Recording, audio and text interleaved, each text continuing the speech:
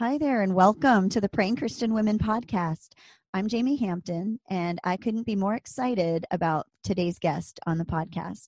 She is an author, speaker, host of one of my favorite podcasts, Crystal's Chronicles, and so much more. Crystal Evans Hurst.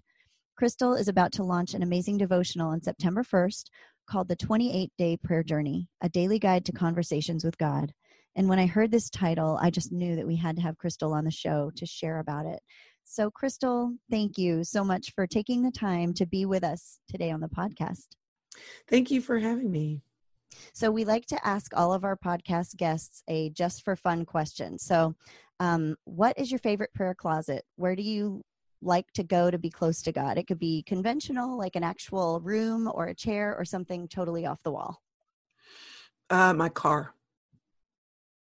Yes, I'm with I don't you. know that I go to my car. It's just like when I'm in the car, that just seems to be a good time. Or when I arrive home in my car, I don't go inside because there's some things I need to talk to God before I go back inside with my family.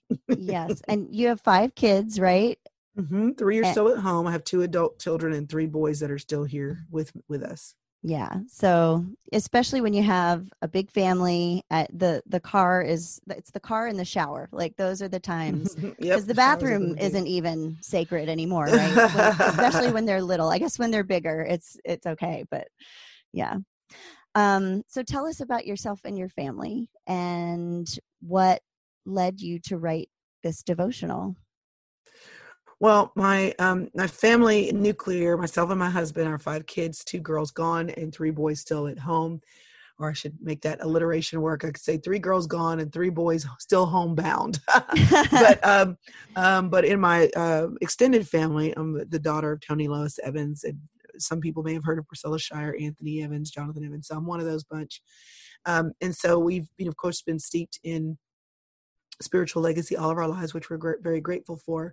And I know that my grandmother prayed for us, and I know that there is a spiral notebook with her prayers for her grandchildren. And I wanted to pray more, but I just wasn't in the habit of praying as consistently as I wanted to. And so I launched a 28-day journey of prayer on Instagram a few years back. And by the time I was done, I had enough content to put together for a book. But the goal of that was, if I tell them I'm going to pray, and if I come here and say to my audience, however small it might be, I'm going to write a prayer every day and a prompt to pray every day, then maybe I will show up because there's an accountability built in. And so I was able to do that by committing to that period of time. And that's where the idea of the book came from for the 28-day prayer journey is, if you can say for 28 days, I'm going to show up. And I give you the prompts, and I give you some thoughts, and I give you space to document your prayers if you want to write them. That would serve the reader in a way it served me when I walked through that process a few years back. Yeah. And I loved that because, I mean, you could just, the thing that I really appreciated about the book was it's not just, okay, here's a devotional each day, but it's 3 parts. It's morning, noon, evening. It's like a 3-part checking in with God throughout your day. And I just think that that is such a good way to make a habit. And I felt like as you were going through, it was, I don't know, just an invitation into, join with me on this journey. Before we get into the details of the journal itself, though, I wanted to ask you about prayer guilt, and just to start off, what you would say to someone, and I'm asking for a friend. I had the best intentions. So when I found out we were doing this interview, I wanted to go through all 28 days, and by that time it was a little bit shorter, but I thought I'm going to do morning, noon, and night. We got a puppy, and the whole, all my best intentions flew out the window. And so for someone, whether it's COVID and your life is turned upside down, or whether it's you just, fall off the wagon and you wanted to pray more, what would you say to someone right now, or someone in the future that got your book and was all excited and got started and then sort of fell away, that's feeling guilty for not praying more?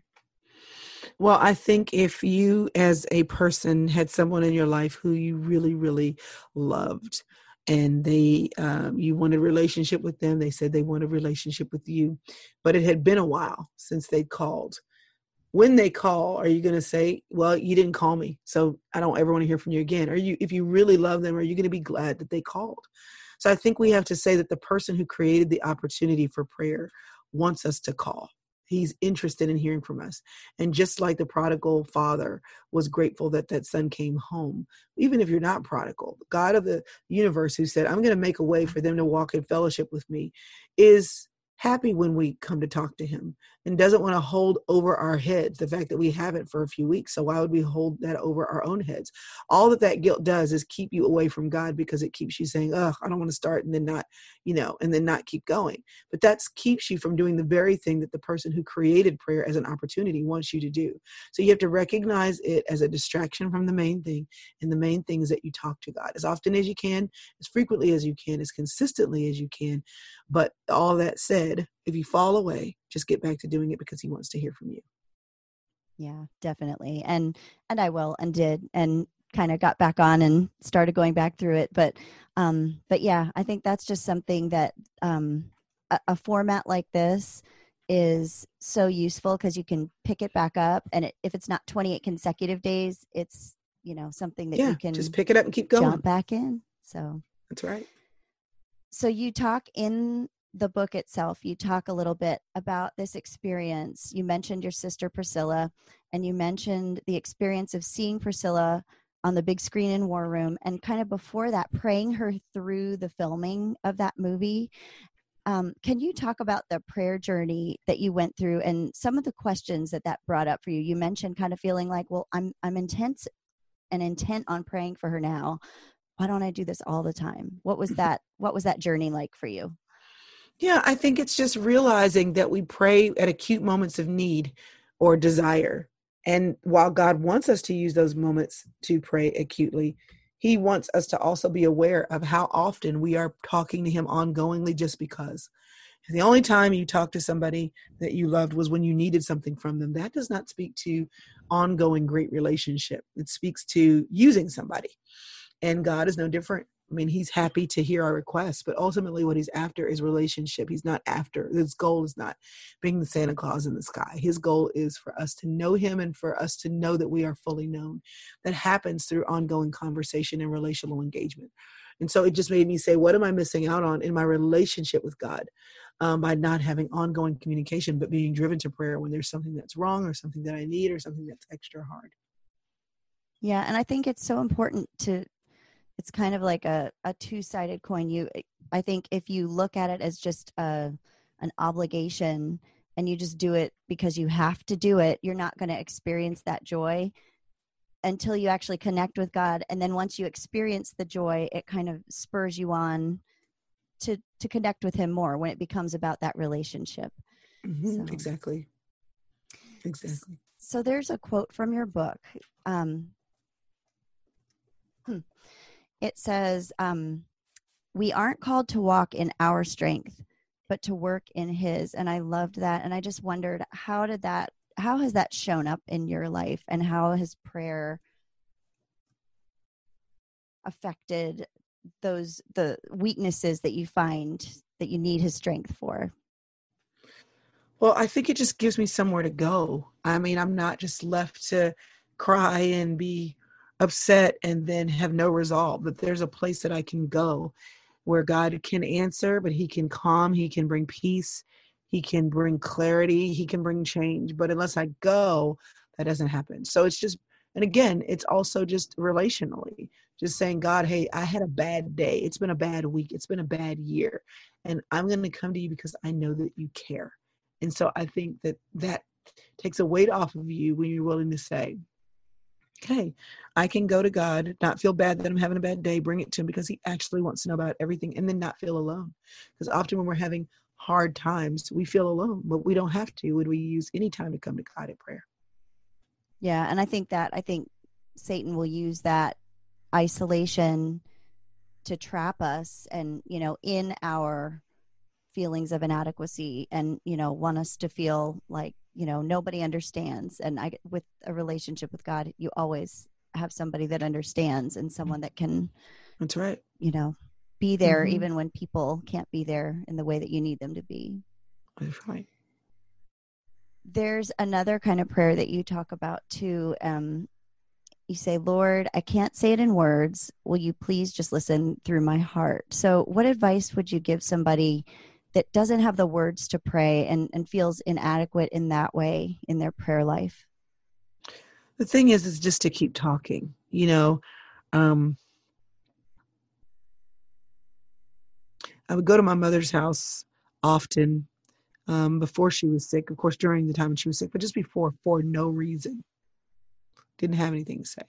Just went over there to be there, to be there. And then when things came up, maybe, I'd say something here or there, but for the most part, she'd be sitting there watching Family Feud. I'd go over there and sit and watch Family Feud with her. And I think that we have to give credence to the fact that God is more powerful than we are. He's not like us. The Holy Spirit can translate what we say and what we'd like to say, how we don't know what to say, but showing up to communicate, even if we don't know how to communicate the deeper things, to be able to know that the Holy Spirit can do that, and us showing up, that's the key. So sometimes with my mother, there would be times where we didn't plan on saying anything deep or talking about anything deep, but because I was there, I got the communication. Oftentimes with God, we will shy away if these prayer experiences, these prayer moments don't seem life-altering, life-changing, something, the fireworks aren't happening. But what if you showing up is the first step in getting some things communicated to you, or having things bubble up in you to communicate to God that you wouldn't even think of if you just weren't in his presence? And that's a part of that waking up in the morning and not starting your day until you say, hey, the day is yours, God. I yield my day to you before I even start. What's going on that you need me to know about today? I know what I had planned, but what do you have planned? Or showing up to God and saying, listen, I don't even know what to say. All I know is I want to be with you. I want to spend time with you, but you need to know I'm anxious and I don't even know about what. What if showing up and just sitting in silence with God is one of the ways that the Holy Spirit can share with you spiritually what's going on? There have been major revelations that only come when we make space for God to download them. It's like after reading his word and you read it, you did the Bible study, but what if he needs space to cause the full realization of what that scripture, how it should take life in your life, if just having silence in prayer, because prayer can be a two-way conversation, that being silent and waiting for God to speak through his word, through the conviction in your heart by the power of the Holy Spirit, to say that in those moments, the hard ones, the easy ones, the ones I have no words for, that he can translate what I can't even say, or use the moment that I'm still to download what I didn't even know that I needed to know. Yeah. And we're not used to white space either. I mean, making just silence in our this day and age isn't an option. Every moment is packed with, if you have a spare moment, you're looking on your phone to check your email or checking the news or, and so with God, I think we have to train ourselves to listen. And yeah. And I mean, I've thought about that, if you don't have the words, let the Holy Spirit take your words to God, but we can't forget that listening. I love that, the way that you put that about downloading, what God has to say to us. I think that's so important. And I think it can be a gift to not have the words sometimes, because it makes us stop. Yes. That's right. And oftentimes we miss the opportunity to stop, and the beautiful connection that can come with God when we cease doing and just start being with him. Yeah. And that can be, for us to understand that it in itself can be prayer, even if you're not actively hearing from him, just that work that he does in helping you process whatever, your thoughts, your problems in that space. Absolutely. So talking about worry and concerns and chronic fear, chronic worry, things like that, you talk about how your ability to release your concerns and your worries is a function of the depth of your relationship with God. And so how would you counsel somebody that isn't having success releasing those concerns or fears or worries and feels like less than a Christian or feels like giving up? What would you say to her? Keep coming. Keep coming. Because the problem is that the feeling that you're describing isn't the problem. The problem is what that feeling makes you do. That's the problem. If the feeling that there's something not right about how I communicate with God keeps me from coming to God, it becomes a self-fulfilling prophecy. But if you keep coming, then you give God the opportunity to show up in ways because you're talking to him, because you're spending time with him, because you're leaving white space to hear from him, for you to go, oh, all this time I thought nothing was happening. And look what was happening behind the scenes in me and through him. But you only get to find that out when you keep showing up. Yeah. And just even going through the motions without, even if you don't see the results, just to keep going through the motions of putting it there and putting it out there and letting him know. So has your personal journey with this, has it been a linear journey where you feel like step by step it gets easier and easier to give the worry up to God? Or is it more of like an up and down and up and down? Or what does that look like for you? Or what has that looked like in different seasons of your life? Well, it's looked different because I'm different. I think about dieting. Do I know what I'm supposed to be doing to be a healthy weight? Absolutely. Do I know what things typically start happening when I start going up the scale? Absolutely. Do I know what works for me to get back to the place that I need to be? Absolutely. What has grown in me is not that I wasn't aware of my different seasons with food. What has grown about me is my awareness as the seasons change so that I can self-correct before I go too far. Mm-hmm. And so I think with prayer, it's the same thing. You have to know what your rhythms are with prayer. And there are rhythms. There are going to be times when you get really busy or things are good, and we're motivated to pray when things are bad often. And so you say, oh, wait, like here's my plumb line. And what is your plumb line? Like, so for many of us, when we talk about weight, it's a scale, right? Or it's a size. So what's my plumb line? How do I know when I'm where I'm supposed to be with God? Does that mean that in the mornings I wake up, or in the evenings I'm on my knees? What does it look like? Am I praying regularly with my family? Am I writing in my prayer journal and keeping track of the answers to prayer that he's provided? What does that mean? What does that look like? And once you say, here's what it looks like when I'm in a healthy place with God. Well, what does it look like when I'm not? And if you can give a visual to some of those things, or some indications that, I wake up rushing. If I'm rushing to work, that's probably an indication I'm moving away from the time that I need in the morning to at least give God a good morning, how are you? And that rushing could be an indicator. Or, falling asleep before you're actually ready for bed. And then when you get up, you're just kind of falling into bed. That's an indicator that I fell asleep before I'd actually closed down my day properly. And if I'm that tired, something needs to adjust if I want to make sure I have time and energy to spend a little bit with God before I go to bed. So what are the things that get in the way of you having an awesome prayer life, and letting some of those things become indicators, positive or negative, that when I'm doing this or not doing this, this means I need to reorient so I've got time. Yeah, absolutely. When you talked in the book about when you're feeling overwhelmed about the big picture of things, because I know that a lot of people right now just feel kind of overwhelmed with a lot of the uncertainty of just life in general. When you feel overwhelmed by the big picture and seeking God's will for you, and I know that I've been here, in the book you talk about focusing on your next step and just what he wants from you today.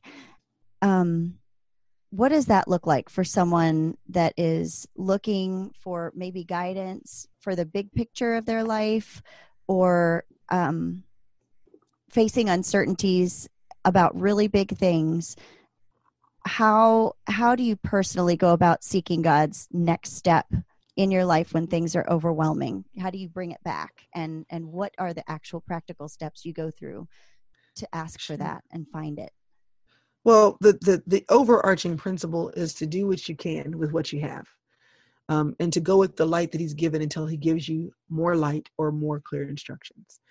And I think for all of us, we know what the right thing is to do right now. Now, we may not know the bigger answer for that. Like for example, something horrible. Okay, I'm in a really, really difficult marriage.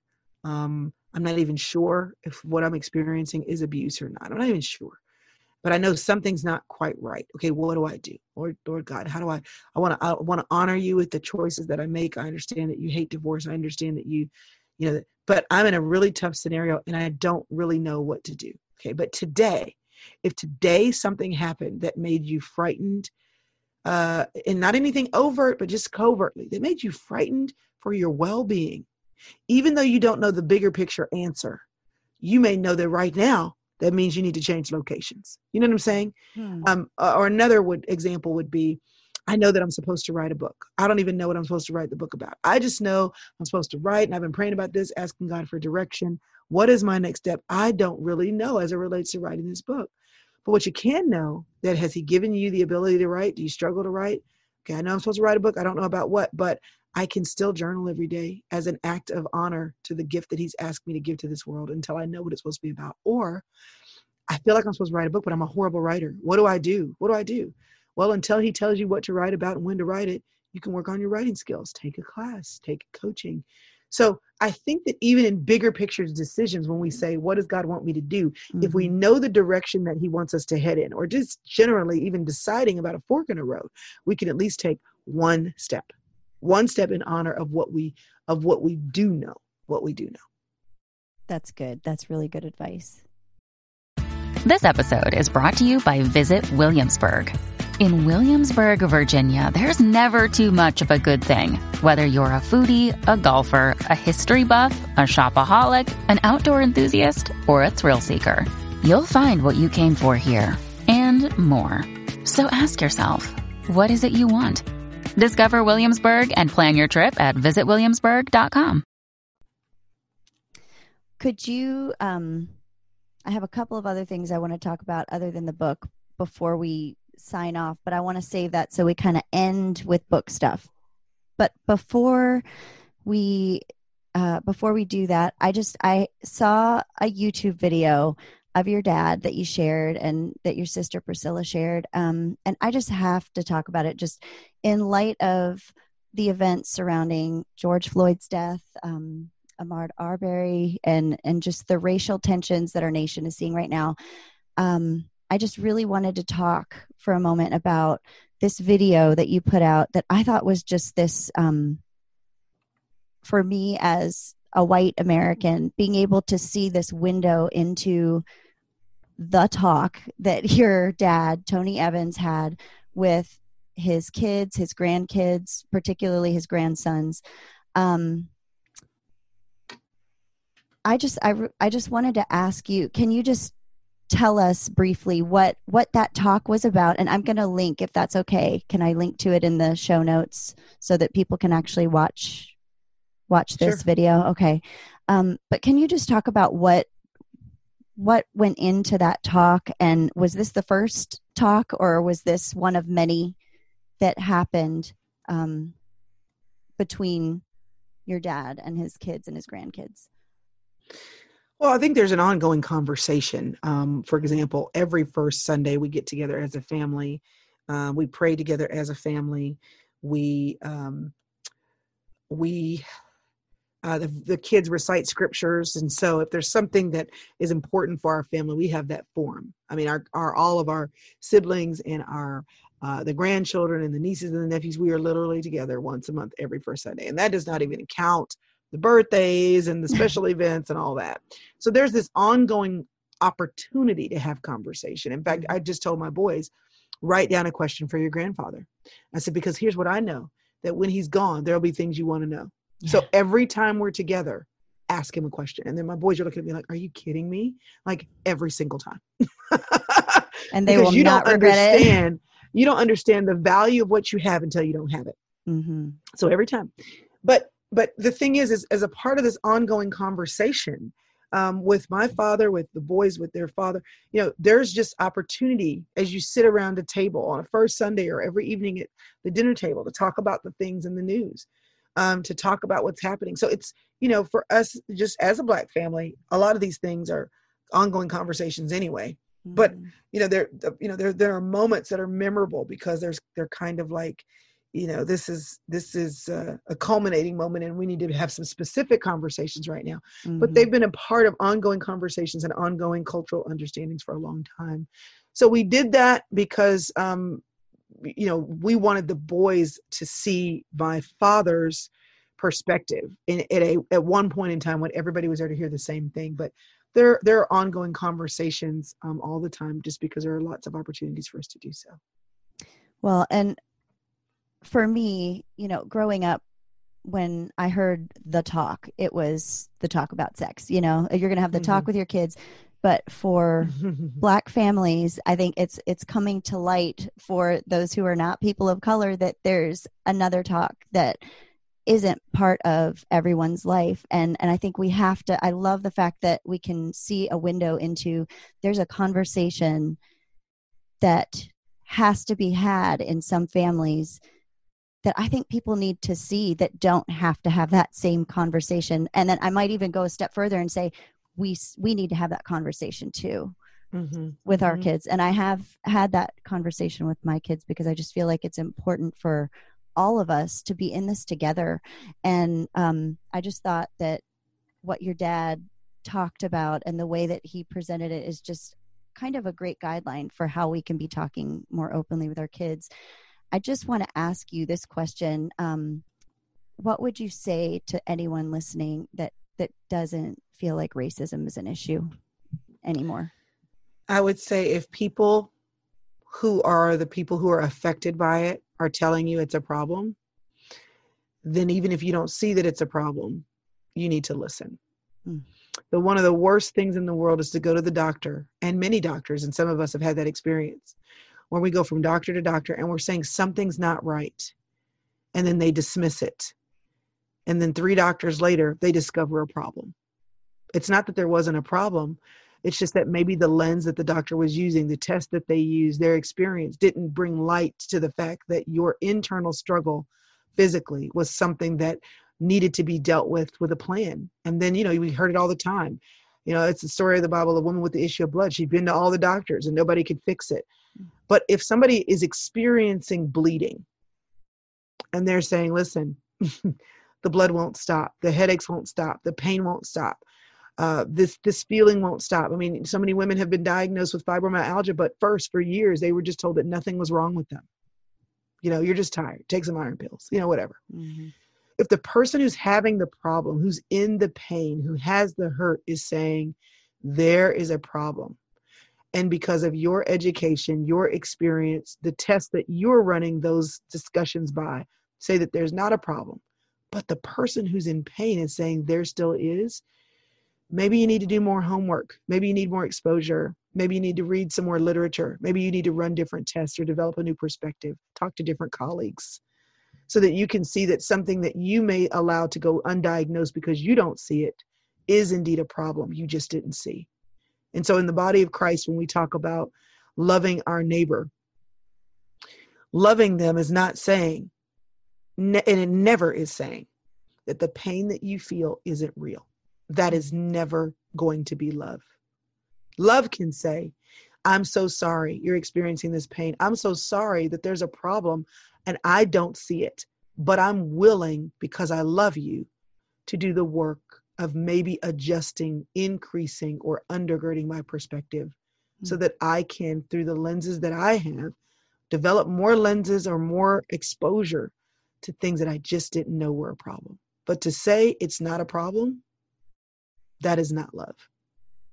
It's not love. Now, we're going to always have, because we have our different experiences, our background, have our perspectives on things, but to start with there's not a problem, as opposed to, I've just got to take another look at this, or explain this to me, explain this to me, and seeking to understand before assuming that you're understood. We have to learn how to live with a language of love so that we can actually be the body of Christ, because that was the premier thing he said what we were supposed to do, is to love one another. And it's never love to say your pain isn't real. That is so true. And you have some great resources I came across on your website. So I'm going to link to that as well. Just very basic for someone that is looking to find out more. You have some really great resources. So I'm going to link to that also in the show notes for anyone that's interested. And we could talk so much more about this, but thank you for sharing that. And I know that our time is coming to an end. So I just want to ask how people can find your book, how people can connect with you online. Yes. Well, you can connect with me. It's easy by going to crystalevanshurst.com. The book is crystalevanshurst.com/pray. And that page is all about the book. The good news is if you're interested in the book, if you purchase it before the release date, you'll get access to some really great pre-orders. There are 12 topical prayers in the book. After you finish the book, at the back in the appendix, there's 12 prayers. that are topical, just to get you going. If you just are like, I don't even know where to start. So you can just read them. We put 30 more as gifts for people who pre-order. Those are pre-orders to read or pre-orders to listen to, because there are audiobooks recorded for those. Spotify playlists, instrumental playlists to set the tone for prayer, worship songs to set the tone for prayer, prayer cards, all kinds of great things. And so if you're like, I want to take this seriously, I'm going to get the book, I would encourage you to get it early so that you get all of those tools free to help you launch into or to continue the journey that you are. Good. Oh, that is great. So yeah, you definitely want to go over to ChrystalEvansHurst.com. Now that's Crystal with a CH, CHRYSTAL, evanshurst.com/pray to take advantage of those sweet pre-order bonuses for the 28-day prayer journey. And this is not her first rodeo. She has other books too. So when you visit her website, check out her other books. She's got great links and resources on her website. In addition to one of my favorite podcasts, Crystal's Chronicles. So, yeah. Before we go, we would like to pray for you. So could you let us know how we can be praying for you today?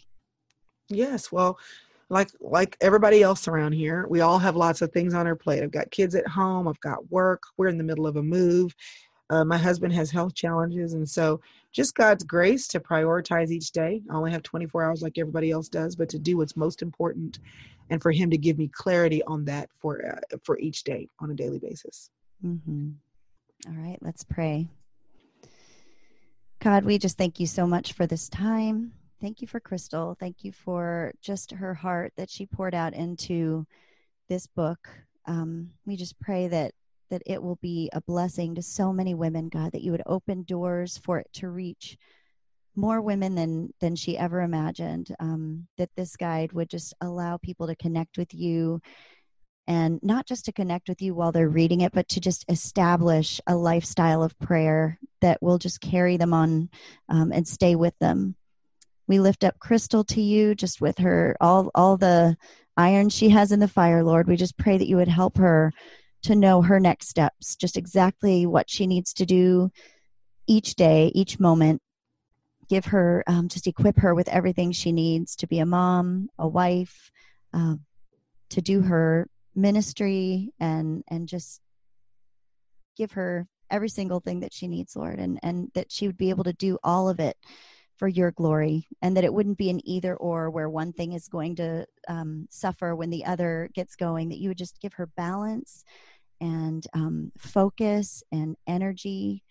We lift up her husband to you, God, that you would just place your healing hand on him, that you would sustain him in his health issues, and that you would just bless her entire family and just bless her ministry, her podcast, her writing. Continue to pour into her creatively, and just be glorified in every single thing that she does. In Jesus' name, amen. Amen. Thank you so much. Thanks for joining us on today's episode of the Praying Christian Women podcast. We'd love to hear from you, so please leave us a comment to let us know what questions or topics we can address in future shows. Then hop over to prayingchristianwomen.com/journal to download your free prayer guide. We're so glad you joined us for today's show, and we wish you God's deepest blessings as you draw closer to Him and change the world one prayer at a time.